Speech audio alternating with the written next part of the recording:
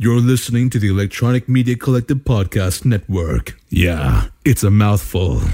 For more great shows like the one you're about to enjoy, visit electronicmediacollective.com. And now, our feature presentation. It's catch-up time. Hey there, listeners. Randy here. We got a few episodes in the backlog from live streams that we haven't posted on the audio feed yet. You might have noticed. It's been a little quiet over here. Well, trying to catch up now. So, enjoy this episode. Certainly won't be dated. From March 31st. We talk about a little Will Smith, Chris Rock action, some Moon Knight, you know, all the hot current topics. Enjoy.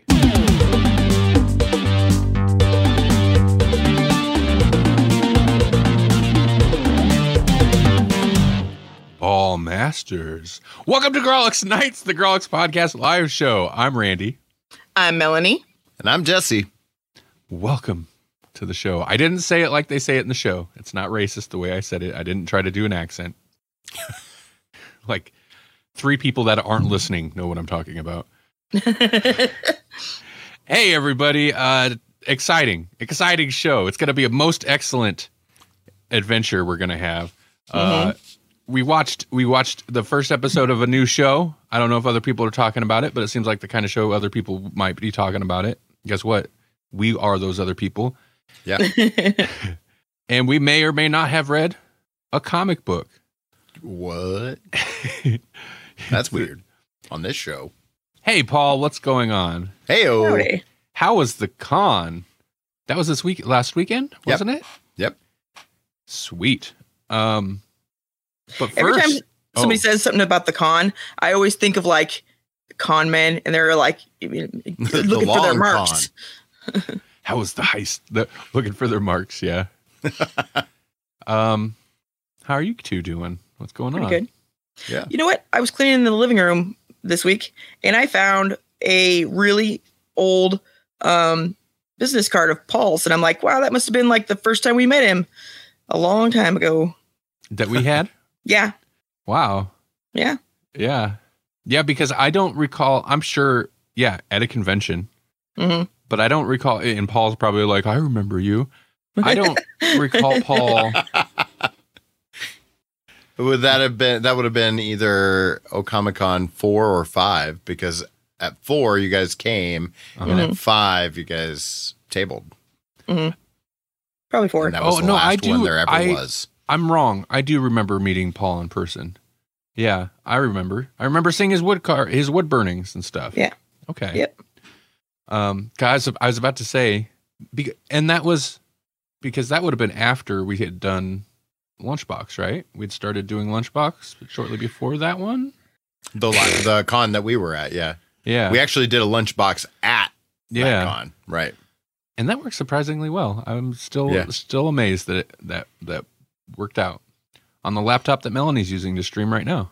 Yep. Yeah. Oh, wow. A little Chromebook, old, out of date Chromebook. Yep. Y'all still do comics on this show? Kinda. You'll see. we do comic related things, right? I mean, we talk about comic book shows and movies. That's all the time. I feel like several years ago, when I was neck deep in it, before I don't know what happened, I fell out of it. It would have annoyed me, I think, that it wouldn't have annoyed me that there's so much comic book stuff, because it was already there. It was already happening. Mm-hmm. But I think I'd have been annoyed, just comic book, movies and TV shows. You don't actually read the comics. And now I'm like, I got time for that. Right. Well, but also the product in the actual comics kind of waxed and waned, and we tried for a while, and now it's like, nah, I'm gonna wait and find out if it's good, and then y'all can tell me to read it. Right. I do miss being. I mean, man, it's an expensive habit, really. But yeah, I miss being as keyed into. There's no way I was gonna be able to follow DC and Marvel. I tried to jump on Marvel for a bit, but there was just too much.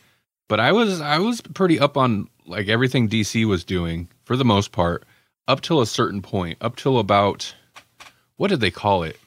there after the New 52, there was like was when the Rebirth or whatever. Yeah, Rebirth, and then for me it was like right around the time that Tom King took over one of the Batman books, right?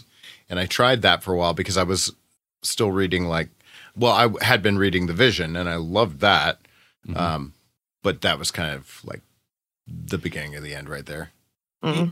Me too, and I'm not blaming Tom King because I stuck onto that.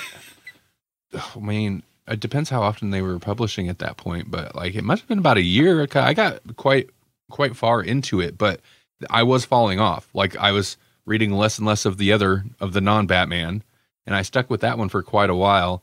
But I did fall off. Paul says he caught up to Rebirth, then said Grawlixum. Yeah, I mean, it was Metal for me. I think like I didn't have the bandwidth to get into whatever was going on with Metal, and I should have, because I knew that creative team. I knew I liked that creative team. People really love that run, but I was just like, it feels like a Age of Apocalypse thing that's not going to matter to anything really. It's just going to be a fun little romp, and that's fine, but I just don't have time for it.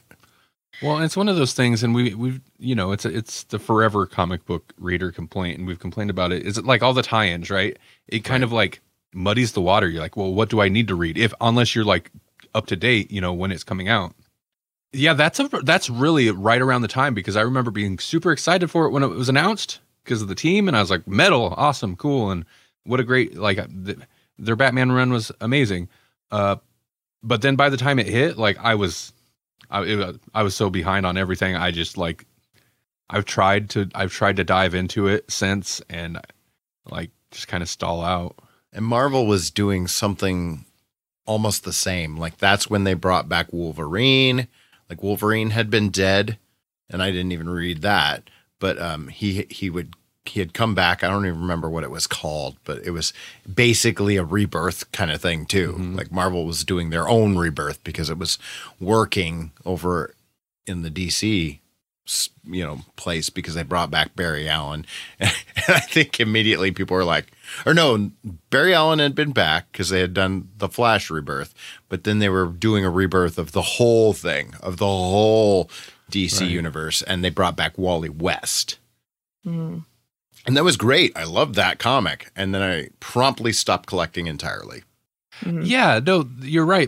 And that was kind of part of what Rebirth was, because it wasn't really it was like another reboot, like New 52, but wasn't. It was like a reboot, yet we're going to then pull the pre-New 52 universe back into it, because then we've got a couple Supermans again. There's always seems like there's a couple Supermans running around. Right.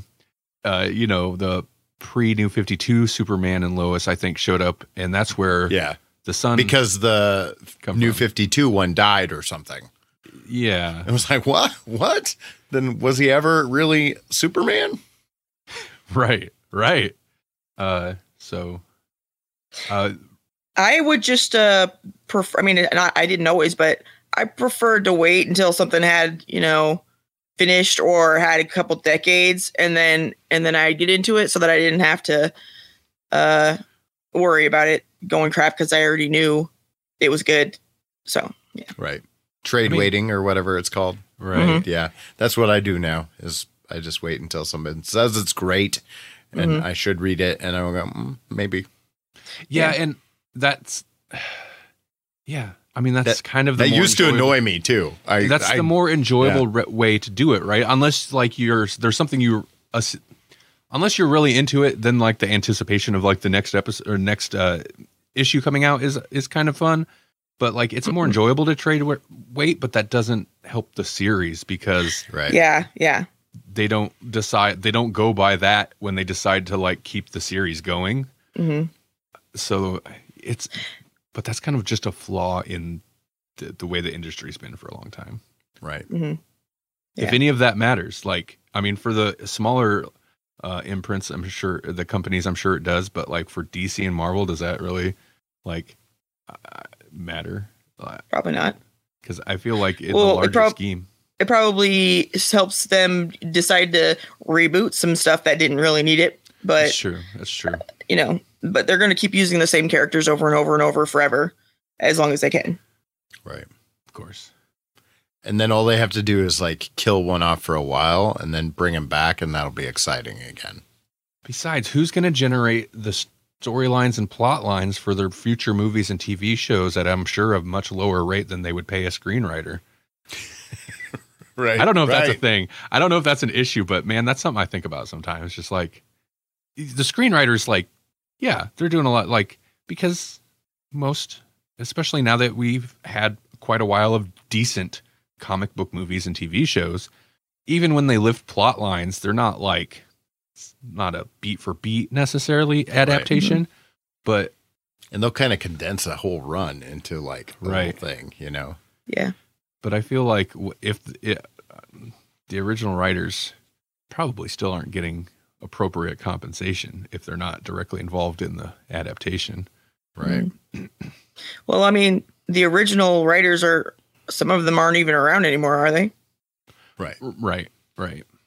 And, you know, I guess that's like, it's like contract work, right? Or something where it's like, well, you do the work, you don't work for own hire. The rights to the story.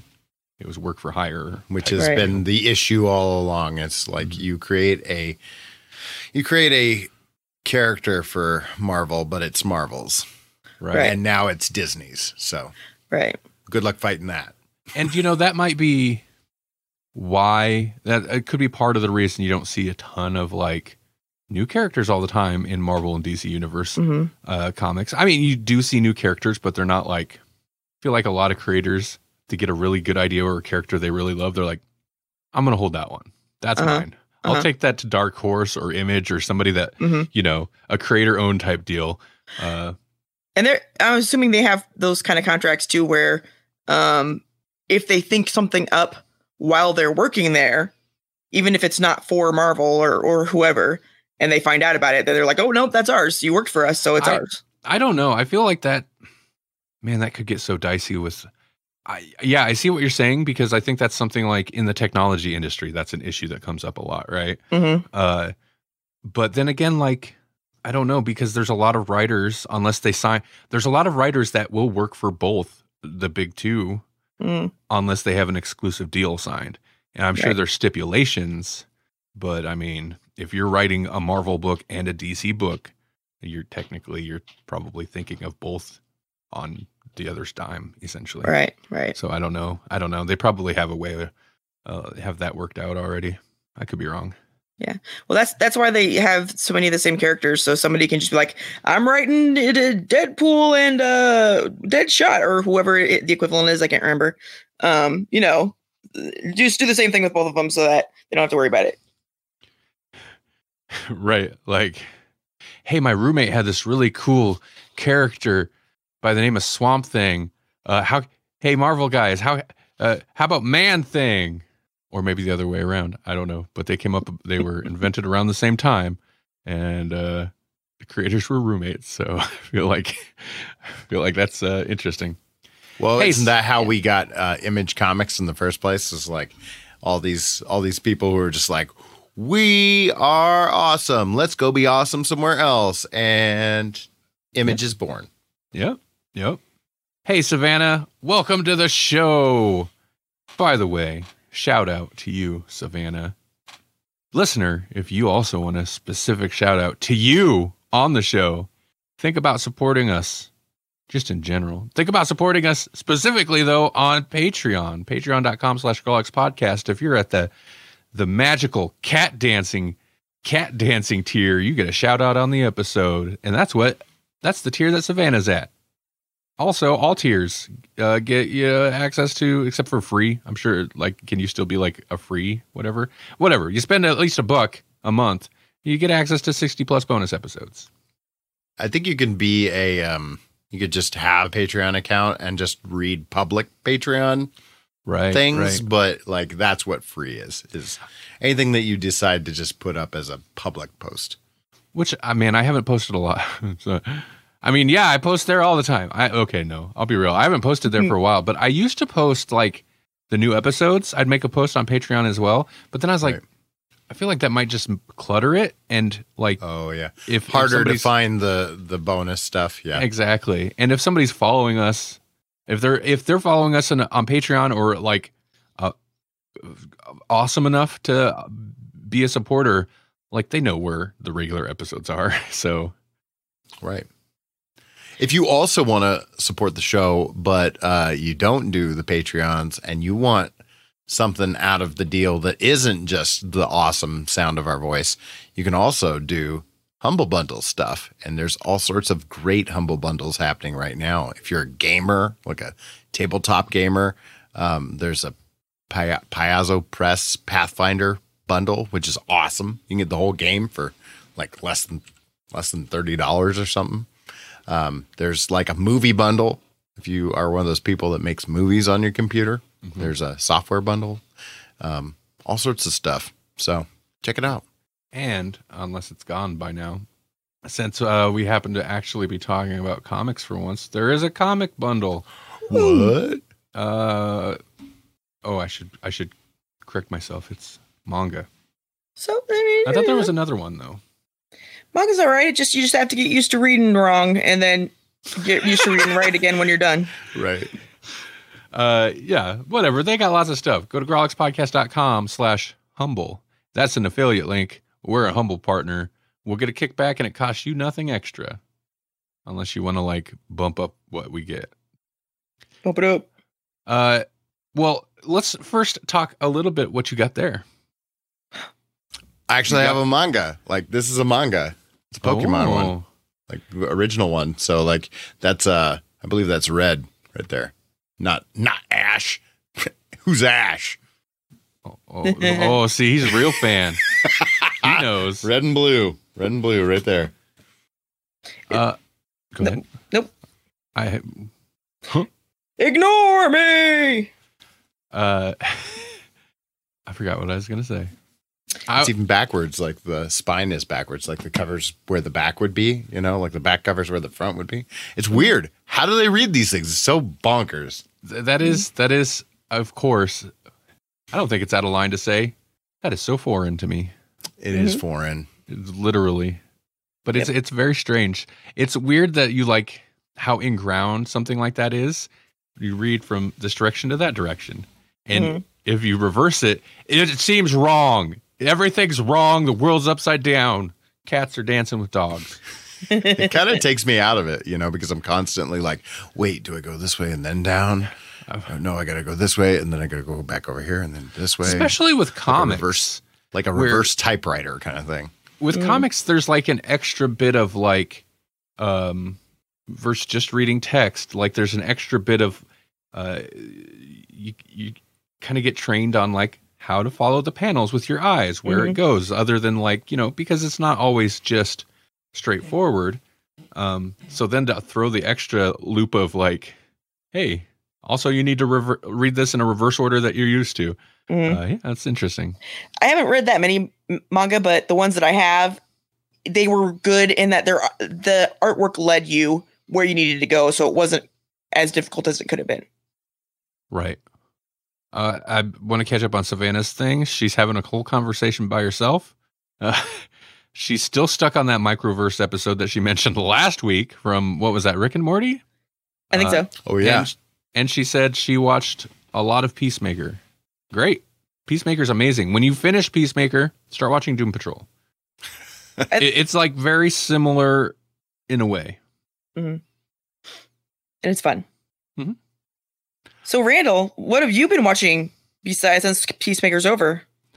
Okay. Well, real quick, I want to mention before we get to the big thing that I know we've all watched. No, that's the appropriate segue. Because the only thing other than what the three of us will talk about that I've watched is you and I finished Our Flag Means Death. Yep. Last week we hadn't watched the season finale. It definitely seems like it could come back for another season, so I'm very excited about that. Oh, Savannah's already watched all of Doom Patrol. Okay, good. All is right with the world. Yep. A few things are right with the world, I should say. But yeah, it's good. I don't want to. I really only have one comment about the show. Savannah, have you watched Our Flag Means Death? She has by the not. way, it's Taika Waititi. You got to watch it. I really only have one comment about how I did not expect the show to be this X, Y, and Z. But it's almost a little bit of a spoiler if you haven't watched any of the show, so I don't want to say it. Yeah. But I thoroughly enjoyed it. There's more Taika than I thought there would be, but it was fun. So much Waititi. Mm-hmm. He's in it a lot. I think by the third episode, he shows up, and then he's just like a main character. So, Jesse, did you watch anything else? What did I just said I watched something. Oh, Picard season 2. Right. And it's fun. It's very fun.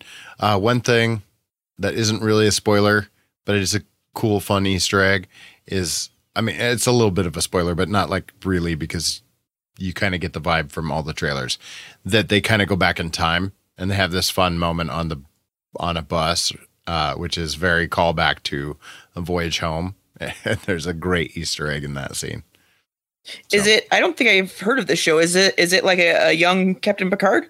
No, it's an old Captain Picard. Oh, Still doing the things, you know. Mm-hmm. All right. You haven't heard of it? I've never watched any of it, but I'm surprised you haven't heard of it. Yeah, I have not heard of it.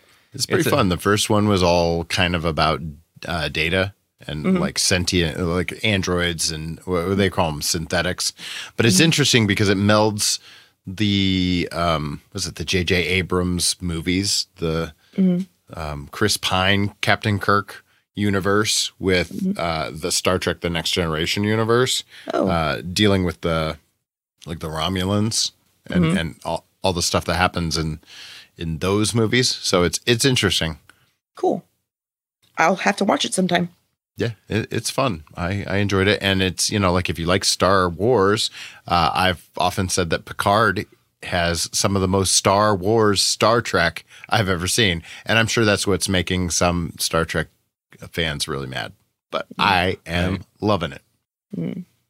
Yeah, I've heard some Star Trek geeks talk about it. Generally, they're not favorable of it. They're not fond of it. Right. I don't know why. Like it's got everything. But I've also heard fun. Good things about it. I've heard it's and it's still going. It hit a season 2, so that's promising. Mm-hmm. And it's not on Netflix, so it could keep going. Right.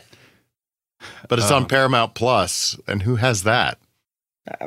Nobody that I know. Is it on TV as well, or is it just a streaming deal? I don't know. I think it's just a streaming deal. I thought that was the main thing they were using to is TV even get a people. Thing? Is TV a thing? It's gotta be, right? I don't know. If so, it's CBS, right? It used to be the CBS app, and then they were like, no, it's Paramount app. Mm-hmm. Paramount. Right. It was like CBS All Access or something. Yeah. Right. Well, Paramount is probably smarter. Right. Opens them up a little bit. At least they didn't call it Peacock. For real. TV is going away because the other day, my family was out of town and I was checking their mail while they were gone, and they got a thing from Nielsen ratings place. We used to get those all the time. In fact, we've done it a couple times. It was for TV, and it was like, I don't know, they could pay you like $20 or something. Well, now it's a survey about the different apps that you use and the carriers of your Wi-Fi or and your phone and stuff. And they only give you $1. $1?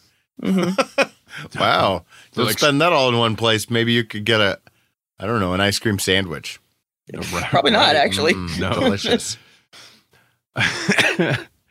All right. Well, hey, speaking of streaming services, I know we've watched another thing that's a brand new thing. Moon Knight. I don't know why I'm like playing it like it's a we watched the Oscars. God, I forgot that was a thing. Slap a Grolix on it. They literally had to, or sort of. They just slapped a moment of silence. Mm. Just no audio.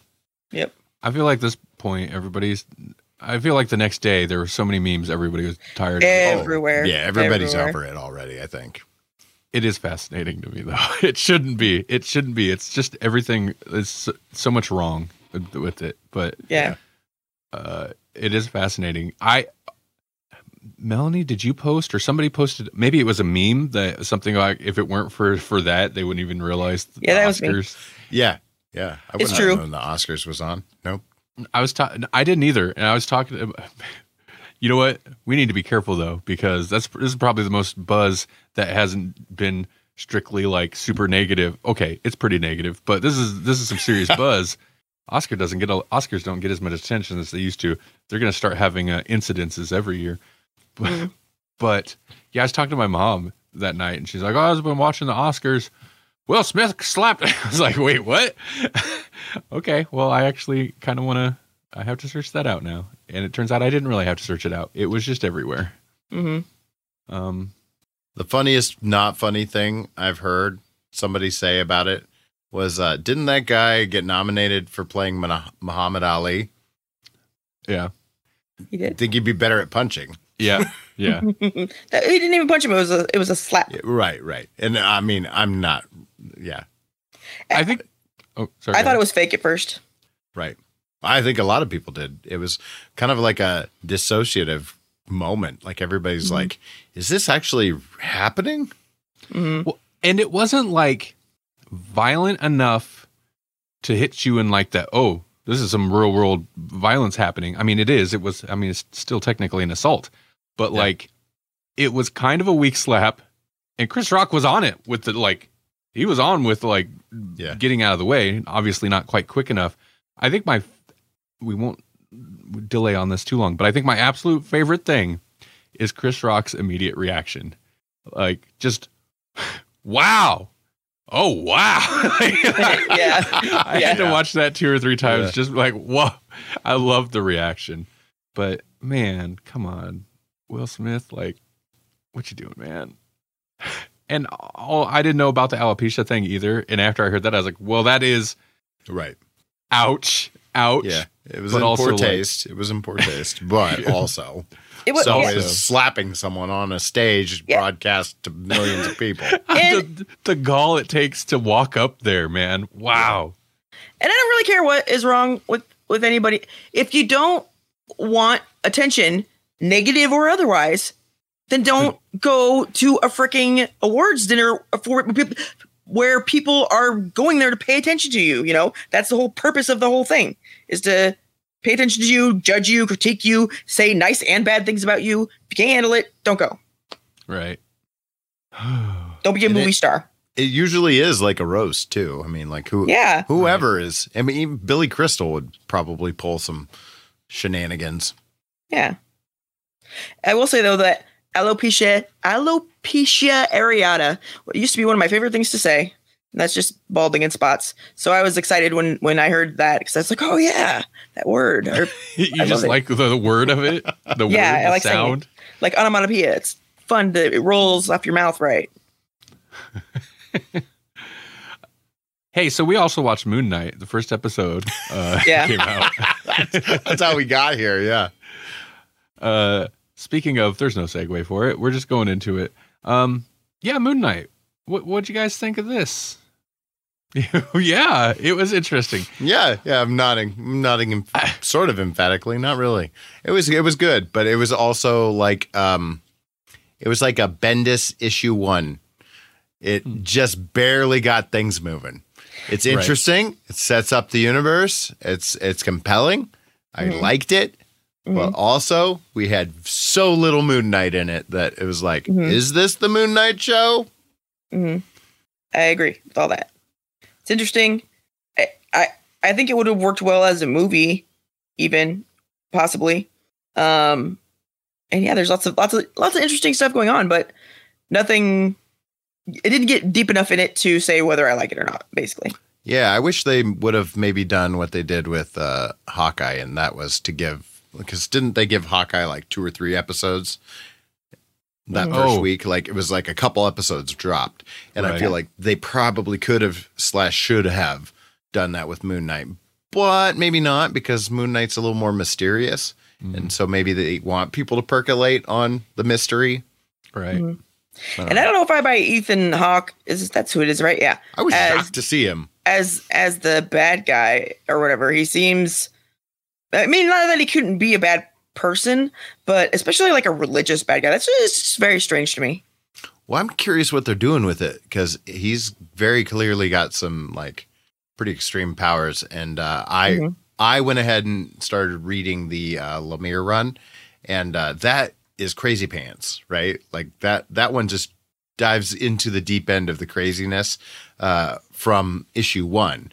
Like he's in an insane asylum, but he's in an insane asylum that may or may not be actually run by the Egyptian gods themselves that are trying to trap him there, you know? And it's like, well, if they're going that way with this, if Ethan Hawke is an Egyptian god just pretending to be a guy, this could be weird and awesome.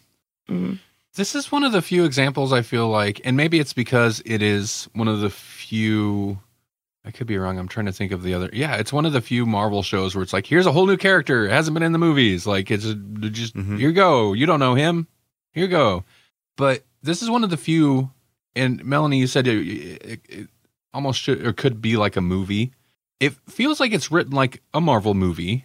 There's scenes like the action scene and like the kind of like supposed to be for comedic effects scene where he can't give over the scarab or whatever. But something felt off about it. And it looked nice, the show, I think. It looks nice, but yeah, it's the first one where I'm like, it feels like they're going for the same level of production without the budget. Mm-hmm.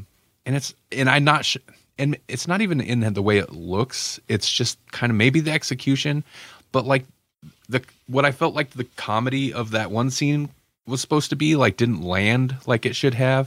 Mm-hmm. I'm like, I could see that in one of the movies. Then it leads to this big action scene, endless in cars, flipping out, and dudes getting taken out by blogs and stuff was pretty shocking, and it looked okay, but like something about the execution of it felt off. And then there's little things like, I mean, he's missing. He'll wake up and just be missing days, right? Like They could have played that up more, and instead of like he's just kind of a wreck, then he goes to work, and then later he's just working, and it's like, I know you were off on the weekend, but you still missed Friday, like, and you can just be working now. It's fine. Like, There's just the weird disconnect from reality. Maybe that's the point. Well, and the voice of Khonshu is a little... I'm ready for him to tell us to roll out. Yeah, he does. He sounds like Optimus Prime or something. Yeah. It's like a ridiculous over the top narrator voice, and it's like, yeah, that's the part I'm having a hard time with, because there's a disconnect there. Like the Khonshu construct, like the visual of him is super cool and creepy, you know, with the like long, you know, like the bird skull type of look to him, and that voice doesn't go. I don't know. And then it's weird because like they went with Stephen Grant as like the prime personality, but he's not a millionaire playboy like he was in the comics. Oh yeah, like in the comics he's like a millionaire film financier producer, right? Like he's the playboy personality, and Mark Spector is kind of like just the prime personality that communicates more regularly and takes on the form of Moon Knight a lot more often. I think you were mentioning like there's that disconnect between like the cool kind of creepy image of the whatever and then the voice, and that's maybe part of the issue with. I wish they'd lean into the psychological horror. I mean, it kind of felt like they wanted it there, but they're quickly working towards like, nah, it's a superpower type thing.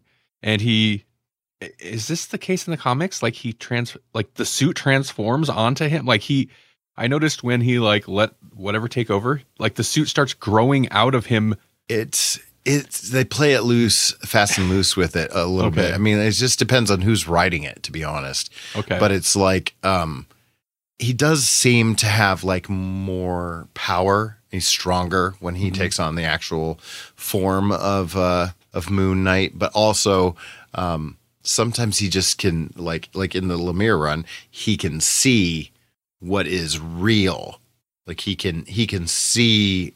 It's almost like being able to see the Matrix kind of thing. Like, oh, I can see the code now. I can see that you aren't actually a doctor who has my best interest at heart. You're actually an Egyptian god, and I don't trust you. Okay. You have a crocodile head. It's like having a set of glasses in They Live. Yes. Yeah. Yes, exactly. Yeah. Well, he's there to talk about Egyptian artifacts and sell jelly beans based on those same artifacts. Tonally, of course, whatever. It's fine. It's like whatever. It's a Marvel thing. But tonally, it's weird. It's weird because it felt like it should lean more towards like a creepy horror thing. Yet it's consistently super bright and colorful. Yeah. Most of it's happened during the day so far. Yeah. With the exception of some nighttime scenes in his apartment. I mean, the elevator scene was pretty cool. I did enjoy, and I think this was spoiled. I remember seeing it in a preview or something, but like the played for laughs kind of bit of the old lady getting on the elevator. But really, in reality, I was much more intense. Yeah. I feel that lady's terror because she's like, oh, I just stepped onto an elevator. What's this? What's going on with this guy? Something's wrong. Mm-hmm. Like I felt her terror. Yeah. But it's fine.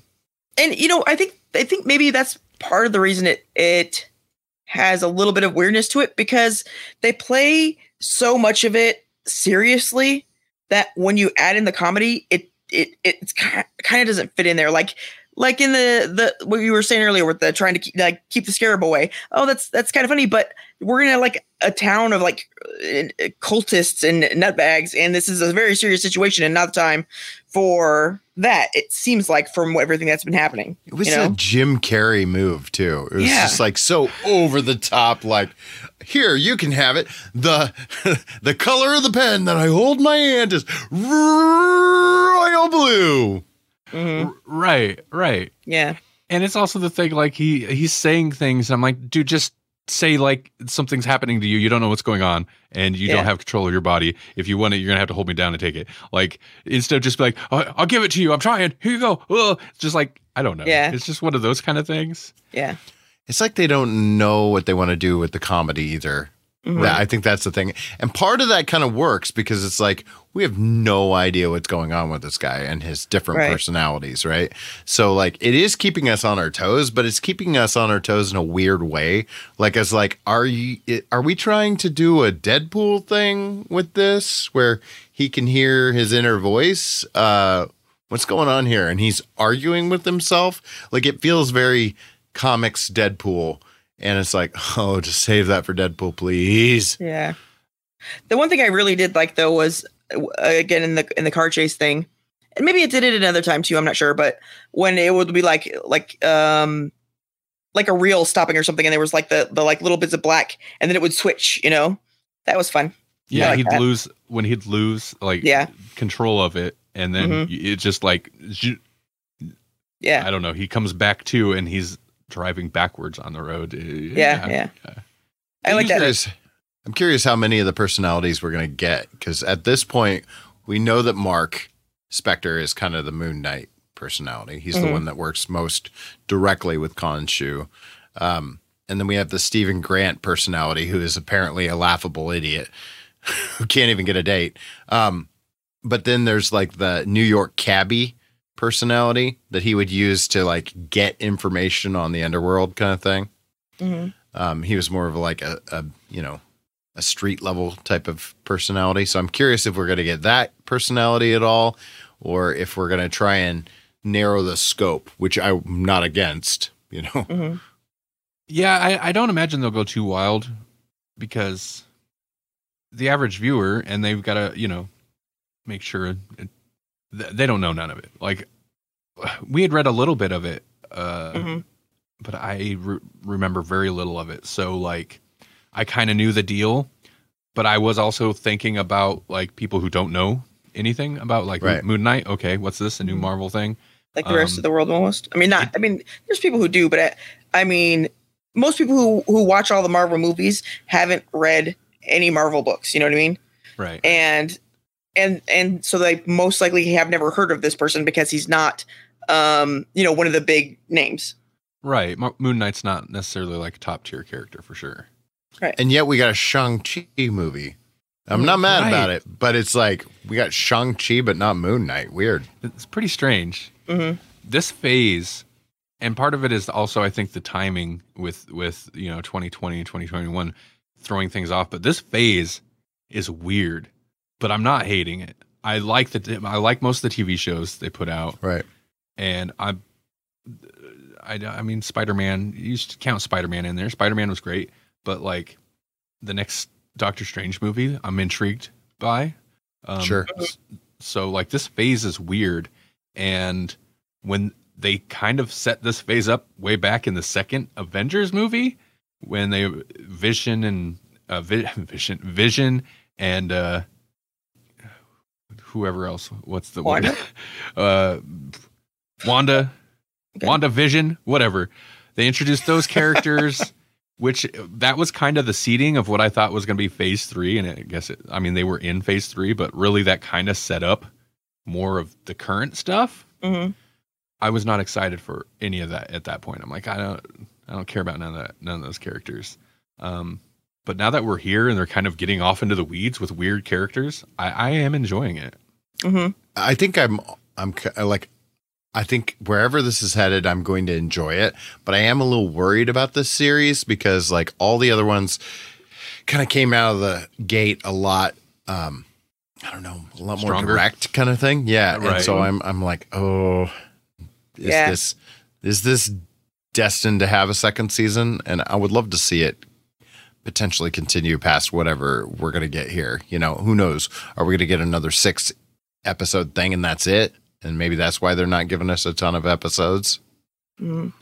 I think we'll have to wait and see what they do with the show. If they tie it in better, you know, and I could see them not starting with the tie-in before they did the show because people don't know about it. And so it's all kind of a mystery to unravel. But then if they can tie it back in, then I think maybe it'll be okay. But we'll see. Right. I mean, it's kind of a test audience marketer way to think about it, which is not necessarily the best way to go about this stuff. And they know what they're doing over there. But using the shows to introduce smaller, lower tier, that sounds reductive, but smaller, lesser known characters, Mm-hmm. and see who maybe kind of gets traction, or at least introduce them before bringing them to the larger budget, big screen movies and stuff. Right. That's kind of super smart. I don't know that they're necessarily doing that. That kind of seems like maybe what they're doing here. Maybe they don't have plans for him in movies, but they're just like, Moon Knight, why not? It sounds like they aren't really even considering him part of the MCU, even though he's Really? a Marvel Really? property. I don't know. Weird. Yeah, that is strange to even do it. You know, Maybe they're at just this like, point. Right. we'll see what happens.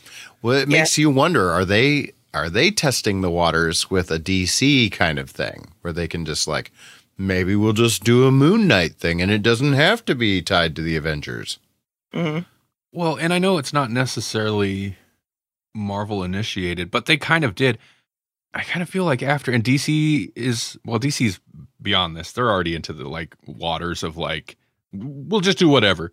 But after Spider-Man and the multiverse and Loki and the Doctor Strange multiverse stuff, like I kind of feel like they're definitely hitting a point where it's like, none of it, continuity doesn't matter. Like they don't have to, because the Marvel movies have been so good about continuity. Mhm. And at this point, it's like, it doesn't matter. You want Andrew Garfield? Maybe. You want that guy from the X-Men movies? Here he is. Nope, Ralph Boner. But so like, Yeah. it's just like whatever. And that's not necessarily a bad thing, but it's interesting, especially since like they've kept such a like tight grasp on it so far. Mm-hmm. What do you think? I mean, I'm sure they'd like to milk it for forever, but at some point it's going to have to end. Do you think that they're planning on that happening after the Multiverse of Madness? Like it's gonna solve all the problems and put everything back to good or something, and then break it into 1,000 pieces that don't matter anymore, and we could just do whatever we want again. Yeah. Because they've kind of painted themselves into a corner with this cohesive universe a little bit. Yeah. Yeah, I think maybe more that what Jesse was saying, because that is the downside to having such a tight grasp on everything is like, then what? And it is also the thing of like, after the big names, your Iron Mans, your Captain Americas, like after those actors are like, okay, I'm done, or whatever, or they're like, we can't afford to pay them what they're demanding anymore. Right. Like, we're going to lose the audience because those are the people they're invested in. So it is kind of smart to like loosen it up a little bit. Let's just throw this out here, this out here, this out here. Let's see what gets traction. And if that doesn't work, it's fine. It's its own thing. It's a splinter universe. It's whatever. But it's definitely like lost cohesion. And yeah, I don't think they'll ever willingly stop. It's such a big property, like all the Marvel stuff. It's such a big property, but like the bubble's got to burst at some point, right? Yeah. People eventually, people might get tired of the superhero stuff for a while. I don't know. I'm surprised this lasted this long, to be honest. Right. Yeah. We're on to another Batman reboot. So I'm like, what? Isn't this like a sign? Yeah, but Right. they've done it pretty smart in the build up. Especially, you know, I love Loki. It's so good.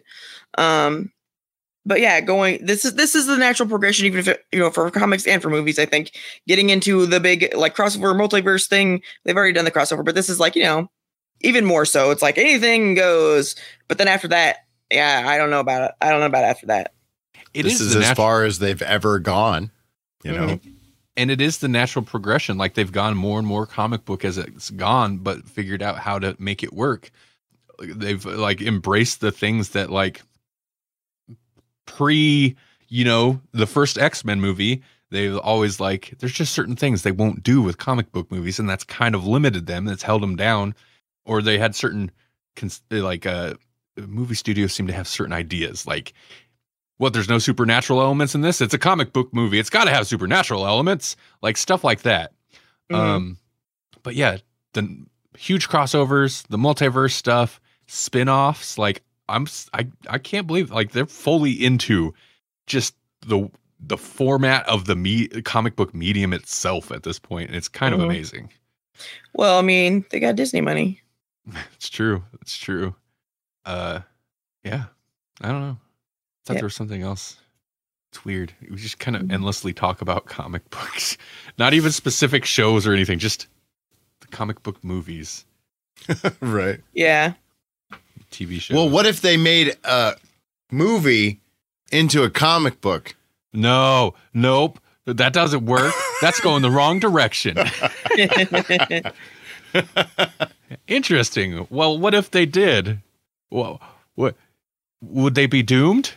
They would be doomed. And you know who's doomed? Bill and Ted are doomed. Yep. So we're going to talk about Bill and Ted are doomed. Yeah, at least a little bit. This is this was just a 4-issue like miniseries, right? I think so, yeah. By Evan Dorkin and the Grawlix logos, Roger Langridge. I feel bad for Roger Dorkin. That's a horrible last name. I'm sure he got made fun of all the time when he was little. Evan Dorkin? Yeah. I mean, I feel like that leads to the kind of creator that would make something like Milk and Cheese. Yeah. Oh, is that who it is? Yeah, Evan Dorkin is. Yeah. Well, then he deserves it. That escalated. He Evan Dorkin, his tie to Bill and Ted is that he was contracted or whatever to do the Bill and Ted Bogus Journey film adaptation into comic book form.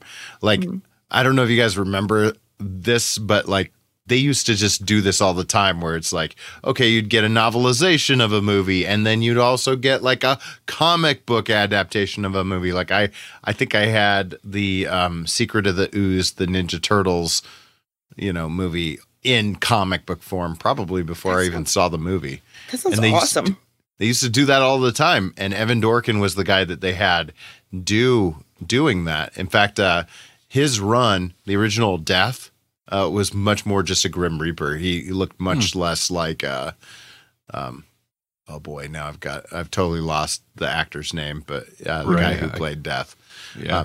So like on this cover here, he actually kind of looks like the guy, but in the original one, he was just like a skeleton face, you know? Oh, interesting.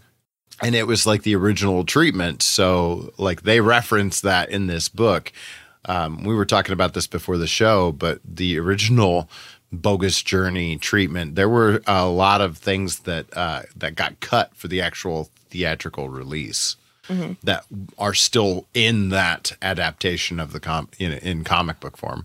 So you have all those weird things, and they reference them in this, which is like a weird flex because it's this book right here is supposed to bridge Bogus Journey, where they win the Battle of the Bands and they're kind of a success, and then the new movie, Bill and Ted Face the Music, where they're just living in the suburbs and their lives are kind of falling apart. And what happened to the stations, and what happened to the good robotesses, and what's going on here? That is super interesting. So I wonder if it was because like that happens with novelizations a lot.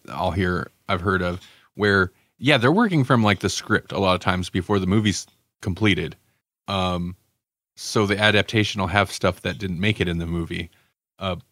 It is so weird of him to like no, the adaptation that's the continuity, that's the canon. That's right. That's it. Yeah, that's what I wrote, or that's what I wrote around. Yeah, that's my Bill and Ted. Yeah. That's my Bogus Journey. Well, the funny thing is like then he got to continue the series. There was a comic book series that continued after the Bogus Journey adaptation. And he basically, Marvel did not care. They had the license for Bill and Ted, but they really didn't care what he did with it. So he just went full milk and cheese on it and just did all sorts of bonkers stuff. And I loved that. So that was kind of my impetus for like, spoilers, guys. I talked everybody into reading this, and I'm kind of sorry because I was thinking it would be kind of more like in line with that because Evan Dorkin attached to it. I was shocked and thrilled because Evan Dorkin hasn't written a Bill and Ted comic in a long time. Right. Like it's other people that have been doing, like for Boom Studios, the Bill and Ted's Most Triumphant whatever, and Bill and Ted Go to Hell, and there's all Bill and Ted Save the World. Like there are a bunch of little mini series that have come out of different studios, and this one was supposedly it felt like it was going to be kind of a bridge, but it makes sense that it isn't because that stuff was owned by Marvel for a long time. So I don't even know if they can reference all that. Oh, right.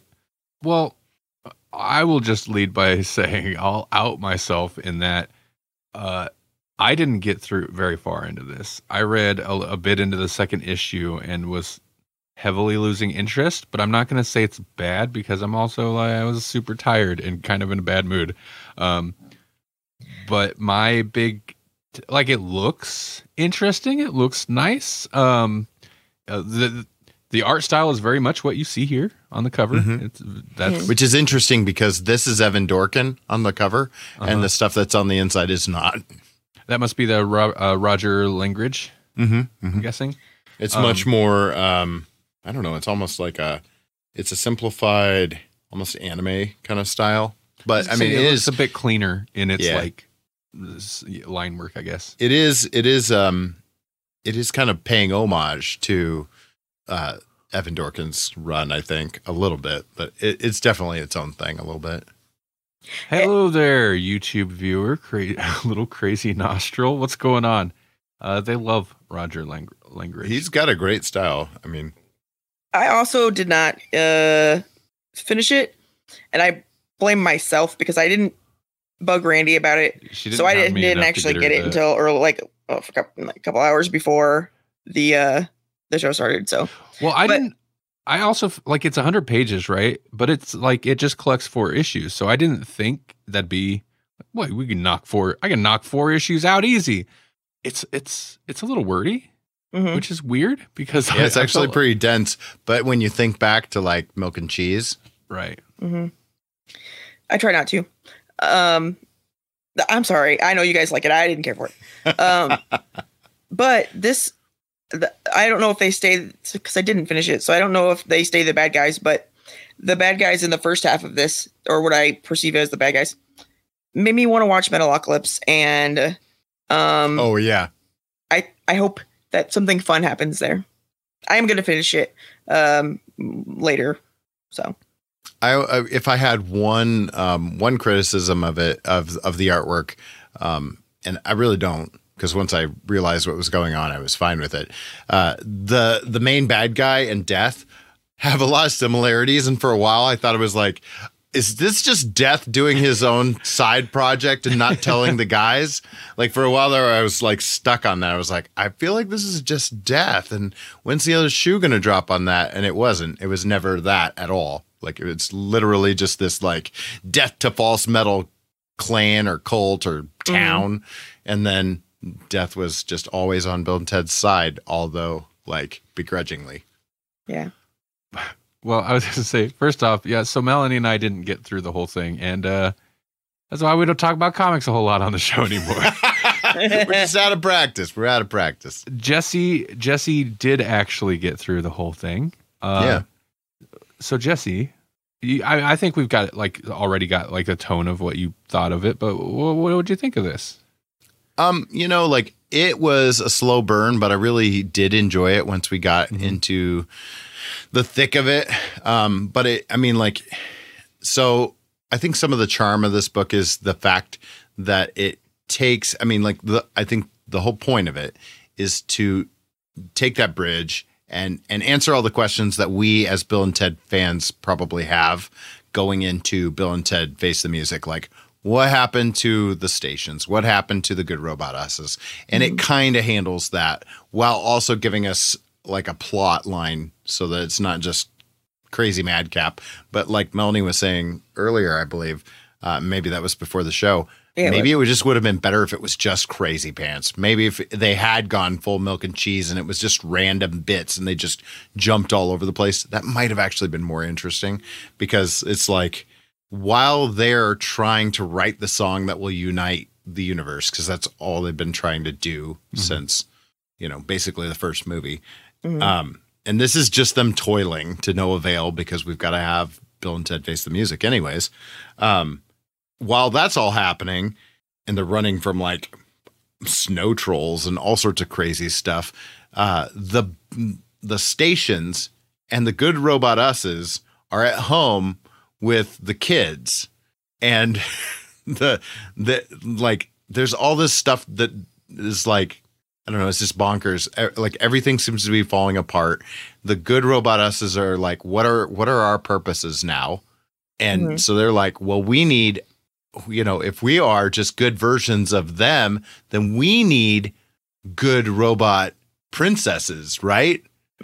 So then it was like, well, who can make us good robot princesses? The stations can. And meanwhile, the stations are like, man, we're tired of living on Earth. We're tired of living in like the garage or whatever right next to Bill and Ted. Like, we want to go home. We used to live in heaven. And now we don't even do that. We just build stuff for Bill and Ted. We want to go home. And so like they get sucked into like building Good Robot Us princesses. And then the robots are like, we need kid Robot Us's or whatever. Like, they need kids. They're like, it's just like very Bill and Ted robot logic happening. And so it's just like the stations finally being like, come on. But when push comes to shove, like they'll do what they need to do to try and help Bill and Ted. But at the end of it all, basically, they all just go off into space. The robots, the stations, everybody. And that's how you get all those wacky elements, except for Death, out of the third movie. I had a question that what did Missy do to the dads? Because they mentioned something about Missy doing something and maybe sending them to hell. I don't remember any of that from the movies. What was that all about? In the second movie, Missy leads a seance. Oh, okay. That's what sucks Bill and Ted down into hell when they are ghosts. Okay. They're like, we could contact them through this seance. Bill and Ted are dead. Okay. Yeah. Okay, good. Because I was thinking like she did some bad things to their dads, and I was like, well, that's not nice, and that's not very Missy like, I don't think. Well, I mean, she does constantly dump them. Well, yeah. I'm going to dump Bill's dad. Now I'm going to dump Ted's dad. And now I'm going to, who knows? Like one of the most ridiculous things in this whole thing, like, it's like, what is the tone of this thing? They get trapped into a snowball. You know, it's almost like the falling gag where it's like, dude, this is a totally deep hole. Want to play 20 questions? You know? And so like they do that whole thing while they're inside of a snowball rolling down the side of, you know, a mountain. That's fun. See, I think I was just being impatient. I didn't get far enough into it because my thing is like, it's not hooking me. The humor that's there isn't that humorous at that point. Sure. And the big conflict was like, their popularity has waned because they haven't gone to play shows and they're out of money. And I'm like, this is not fun. Like what? Right. Where's the hook? This is not enjoyable, but I didn't get to the craziness. So that's why, and I even knew it. I was like, I can't say it's not good because I didn't get far enough. Yeah. And you were a grumpy bumpy you today. Well, grumpy bumpy, what do you mean? A grumpy It's the most Grawlix way to say it. Or a grumpy bumpy. I was particularly, earlier today. Excellent. Or bogus. Yeah. What do you? Like, would I recommend it to people? Like, you could skip this, but if you are a diehard and you're just like, I need more station in my life, then this will scratch the itch. There is more station in this, just not maybe as much as you would think or even hope. Why don't they make a station movie? Make a spin-off of that. I'd watch the crap out of that. It's the most bizarre, bonkers thing that they had in that movie. I was like, what am I even watching and why do I love it so much? Because it reminds me of a Fraggle. Yeah. Or whatever that, Right. It's interesting hearing people talk about the second movie in more recent years. Like, I was like, people thought it was a bad movie. I always really liked it. I loved it. And apparently, like, people would point to stuff like Station and stuff just being like too ridiculous and out of left field. It's like, that's the thing you remember. Like, the Reaper and Station. Like, those are the hooks of that movie. Good robot us's, like just how bonkers it is. Yeah, that type. If it would be weird if it wasn't that type of movie, but it is that type of movie. So yeah, it's a ridiculous movie. It needs ridiculous characters, and they have to go way out of the world to make it, a sequel, basically. Right. And it would be weird if they did the third movie without even mentioning any of that. Like they had to have death just to tie it all back together. Yeah. Yeah, it would have been super weird if they didn't Yeah. The third movie's weird in its own way. Yeah. Yep. It's real weird in its own way. Okay. Yeah, I mean, sometimes this can work to the benefit, but it definitely had a slight air of like, this needs to bridge this gap as opposed to like, I had this great idea for this Bill and Ted story. Let's do that. And maybe I'm wrong. Maybe he had a great idea for this Bill and Ted story that bridges the gap. But like, I don't know. Yeah, he was kind of stuck into into limitations. Yeah. There were some fun Easter eggs in there. Like they did have a moment where they're like, "Hey, how is it that people can die if you're here?" And like, "Hey, can't you just use your magic?" And so like they explained some of those things, like how Death could just teleport them places before, and now he can't because he's basically on hiatus while he's in the band. And they were like, so can people just not die? And he's like, no, there's a temp. Don't even get me started on that. And that's a whole storyline in the Evan Dorkin run. Okay. Interesting. It's like a guy, like he, instead of a scythe, he's got a chainsaw. His name is Morty. And like, it's a whole thing. And I was like, that's a fun little callback. And only a super nerd like me would even catch that. Right. Well, that's cool. I mean, he's all about continuity specifically with his continuity. yeah, for sure. All right, cool. How did was this because of the You Choose thing, or I feel like this came up before we did the You Choose crossover, actually. I don't remember how this came about. No, I think I just discovered it and I was like, we did Milk and Cheese and this is Evan Dorkin. I was like, Evan Dorkin, let's do it. Melanie hated Milk and Cheese, so I'm extra down for this. I want to see what her reaction to this will be. I'm over here being the grumpy lumpy.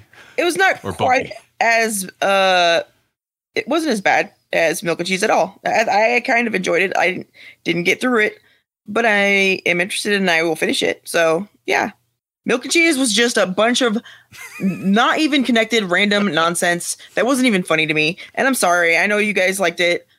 I didn't get it. It's like that guy from the internet that would just smash eggs and spank chicken and make disgusting noises. I don't like it. I know you do. I don't. It's absurd and random humor.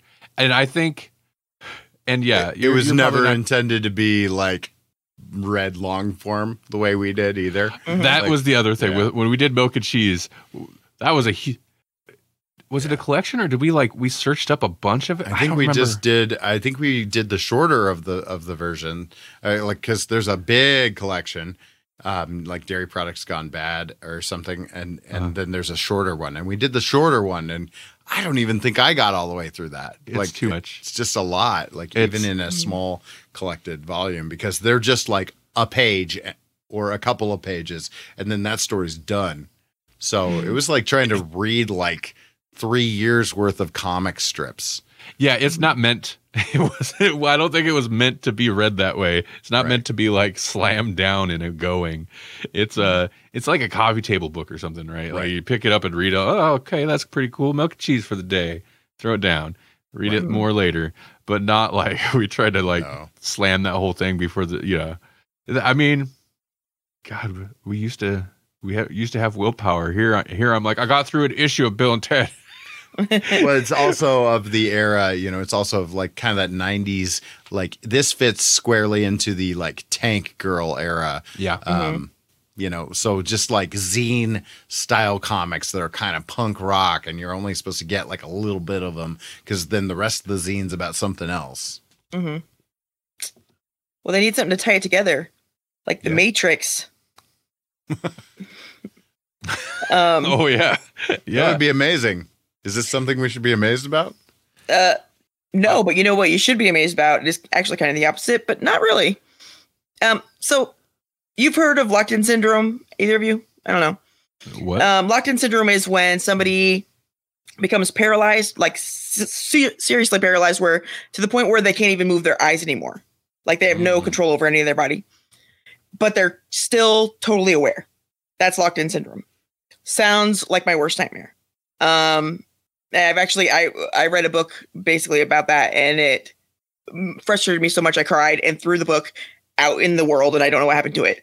But anyway, luckily for me and other future people, scientists have finally built a brain implant that can help someone who is completely locked in communicate. So before they had some technology that they could, if they could still move their eyes, they could look at things with their pupils and it would make it into words and such. But now the only downside is you have to get it before you're actually completely locked in so that they can know for sure that what you're thinking and what it's picking up are the same thing. But once it gets that base, then it can use that to, over time, it gets to know it even more, like which neurons firing means what. But there's a guy that they gave the implant, and he had a little while to train on it. I don't remember how long, but not as long, of course, if he would have liked. But he can send messages to his family and the doctors and let them know. Like, for example, he was sitting there with a bunch of people, and he's like, turn on the TV. I want to watch whatever with the grandkid, so they did. And before, he probably would have just been sitting in a room alone with no way to communicate at all. And I mean, it's maybe still not the best life you could live, but it's way better than being trapped inside yourself, not being able to have any say over what goes on, So I think it's amazing. But even just not just that, the other things that it could lead to is what I'm super excited about. If you don't even have to be able to communicate and you can use it to do that, there's things that you would be able, I would imagine, to control with your mind, or maybe we could find a way to communicate with animals or something like that. There's just so many things that we could do with it. I'm super excited for the future.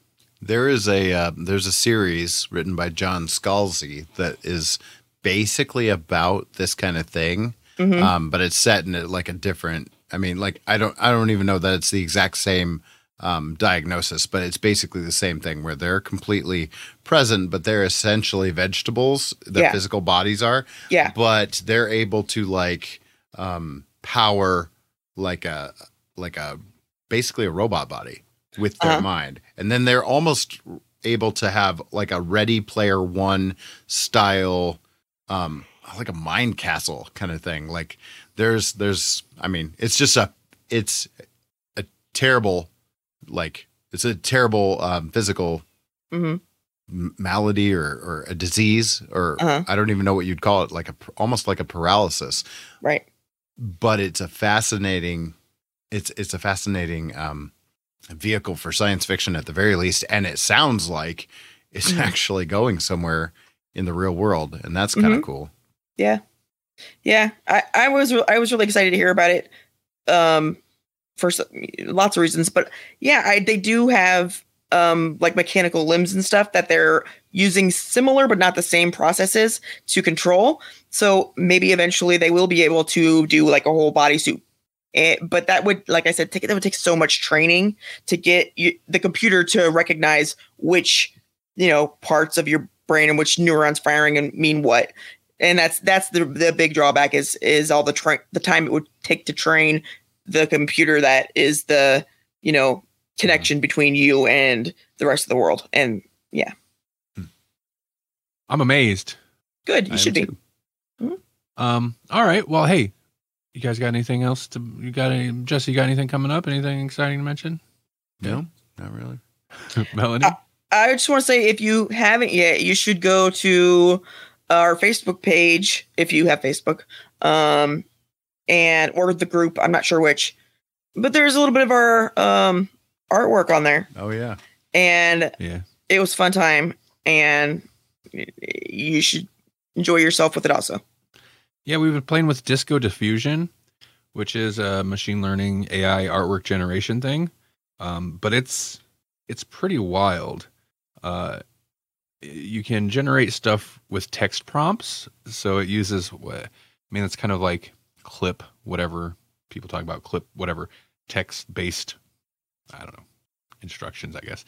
But, or you can input images for it to be based on, or video file, and like, people generate some pretty amazing stuff. But it definitely takes some like figuring out how to make it do what you want it to do.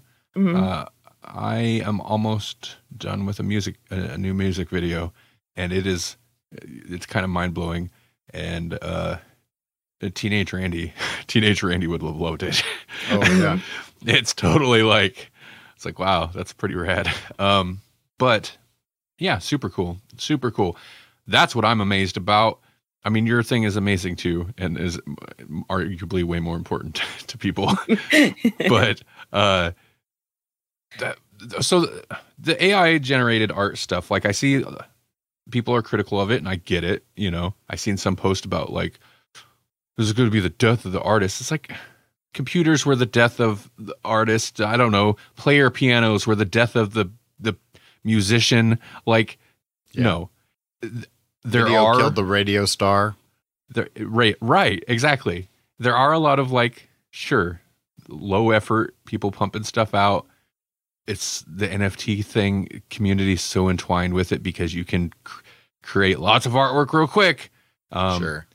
But beyond that kind of lame argument, like as a tool, man, I don't think people are even utilizing it like correctly or to like its full extent like with the capabilities it has now. As a tool, I think it's going to be mind blowing. Yeah, he mentioned that to me, and I agree. I think that more artists need to actually use it, and I think it could do amazing things. It's just it's a tool. It's not being used by the right artist yet. Is all. I don't think. Is this like the thing that Pete Mitchell was using for a while, or? Kind of like that. I don't remember. I know he was I remember he was training a model on his artwork style so that it could like replicate his artwork style, which is super cool. It's like that. Disco Diffusion specifically, I'm not sure what all different, it kind of, like some of those like pull in several different, like for the text prompt thing to work, they pull in one type of code and then whatever. They hodgepodge of a bunch of machine learning stuff, and it's trained on, I don't even know the full data set, a bunch of images and stuff like that. But what I've been impressed by is it's like, you want to make an H.R. Geiger looking picture, throw H.R. Geiger in the text prompt, and it will make it. And so it's super like wide in its like capability of style. And I think that's where maybe some people like, you can just throw an artist name and then like trending on ArtStation, and it'll throw out some beautiful thing. I don't care. I don't care for that, but I do. I mean, I think I've only done it once or twice, but when I'm trying to go for something and it's just not getting it. And I'm like, okay, do this and make you maybe like, some famous, like Picasso, like that, not really his stuff, but just the like, choppy part of it. You know what I mean? The cubism yeah, but you don't have to like, I'm sorry. No, it's okay. Go ahead. I was gonna say, you don't have to like train it on like it has access, and you can choose different like models, and basically that's just like data sets that are already trained on whatever data set. I don't know where people get all the data, but so you don't have to like train it. That's usually the very time consuming thing when you're doing a machine learning thing. If you're like, okay, I want to do that, I want to have it generate this, but it needs to be trained on that to know what that even means. So you don't have to do that. And with Google Colab, you can basically use Google's computers to do the processing, because our computers. I was just going to ask, like, do you have to install this? Like, no, you can work. You can. So people have, and that's really why we can use it, because like it's simple enough that we figured it out. Google Colab notebooks, which is basically just like the code's ready there. It tells you what, like, here you can change these values. It's still pretty like intimidating looking interface, but fairly user friendly interface, like easy enough to use.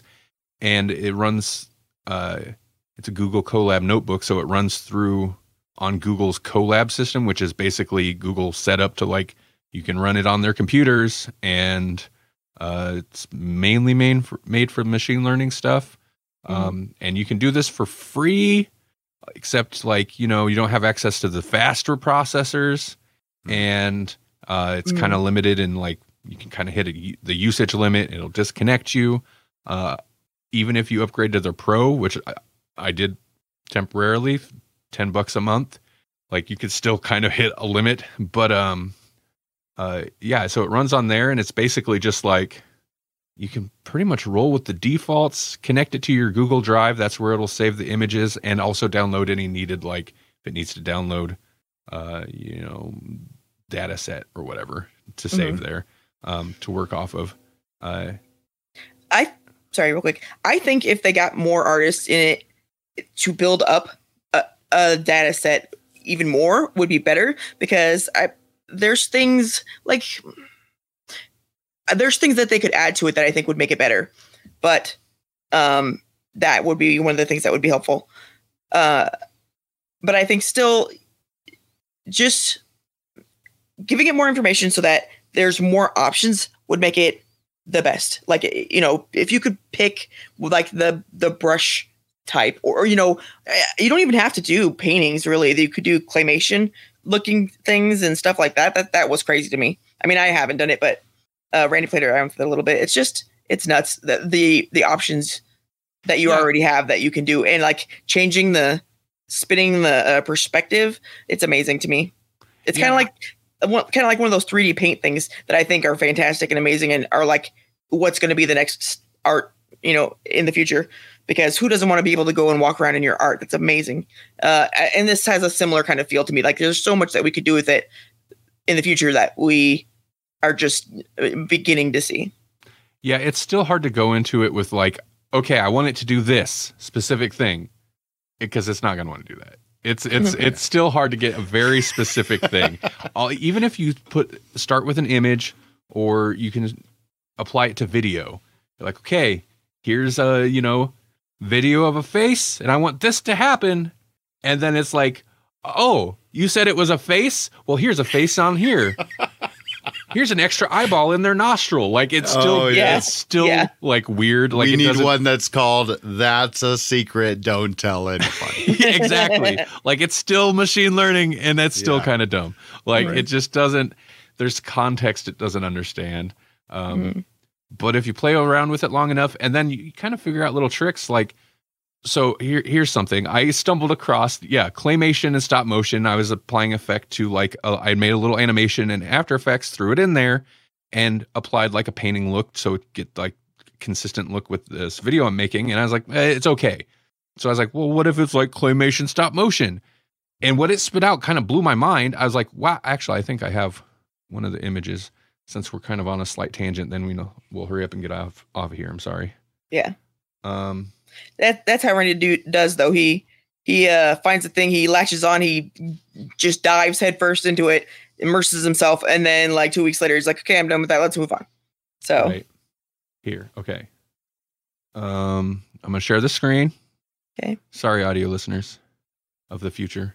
Okay, so this was just like this started off as just a cheesy 2D, not particularly cohesive or great looking animation I made in After Effects.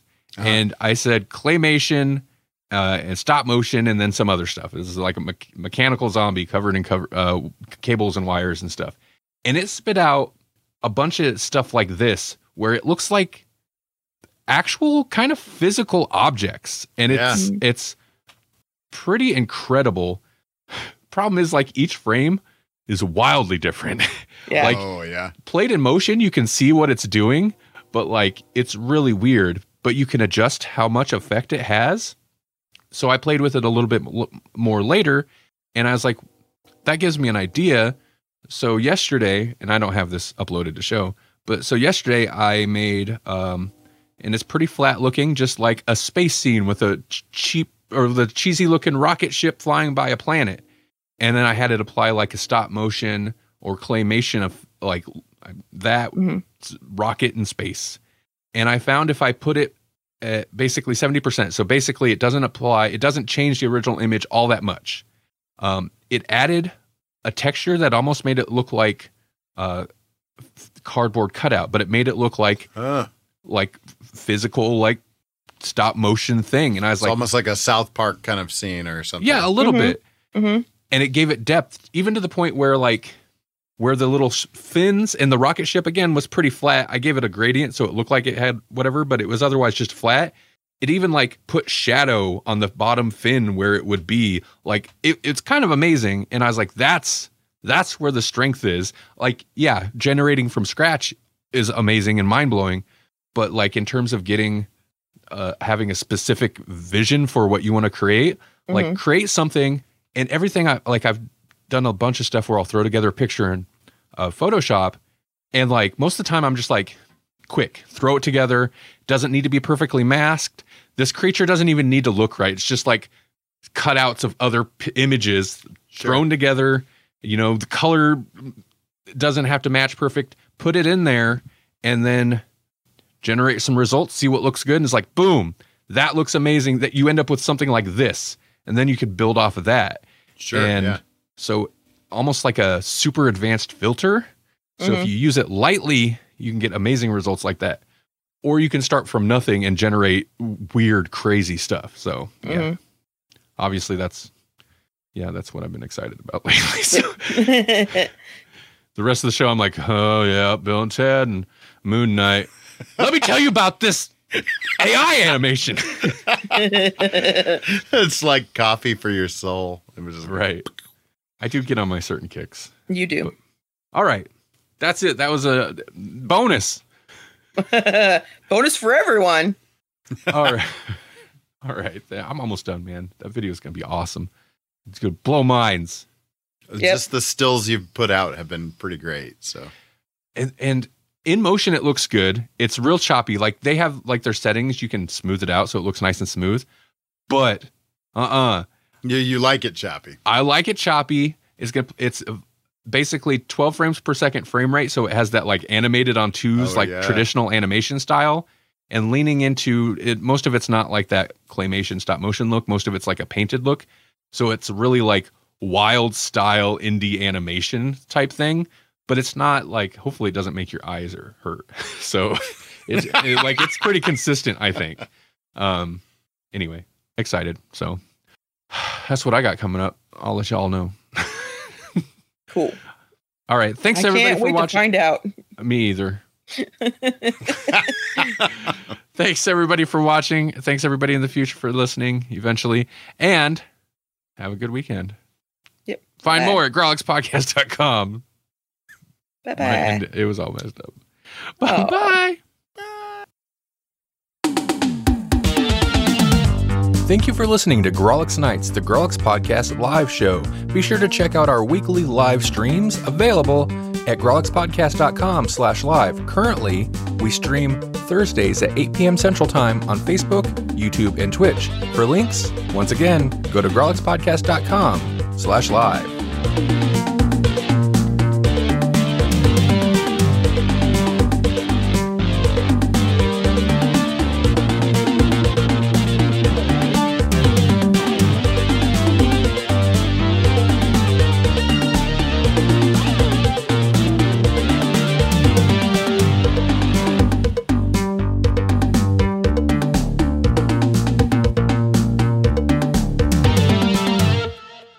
Masters.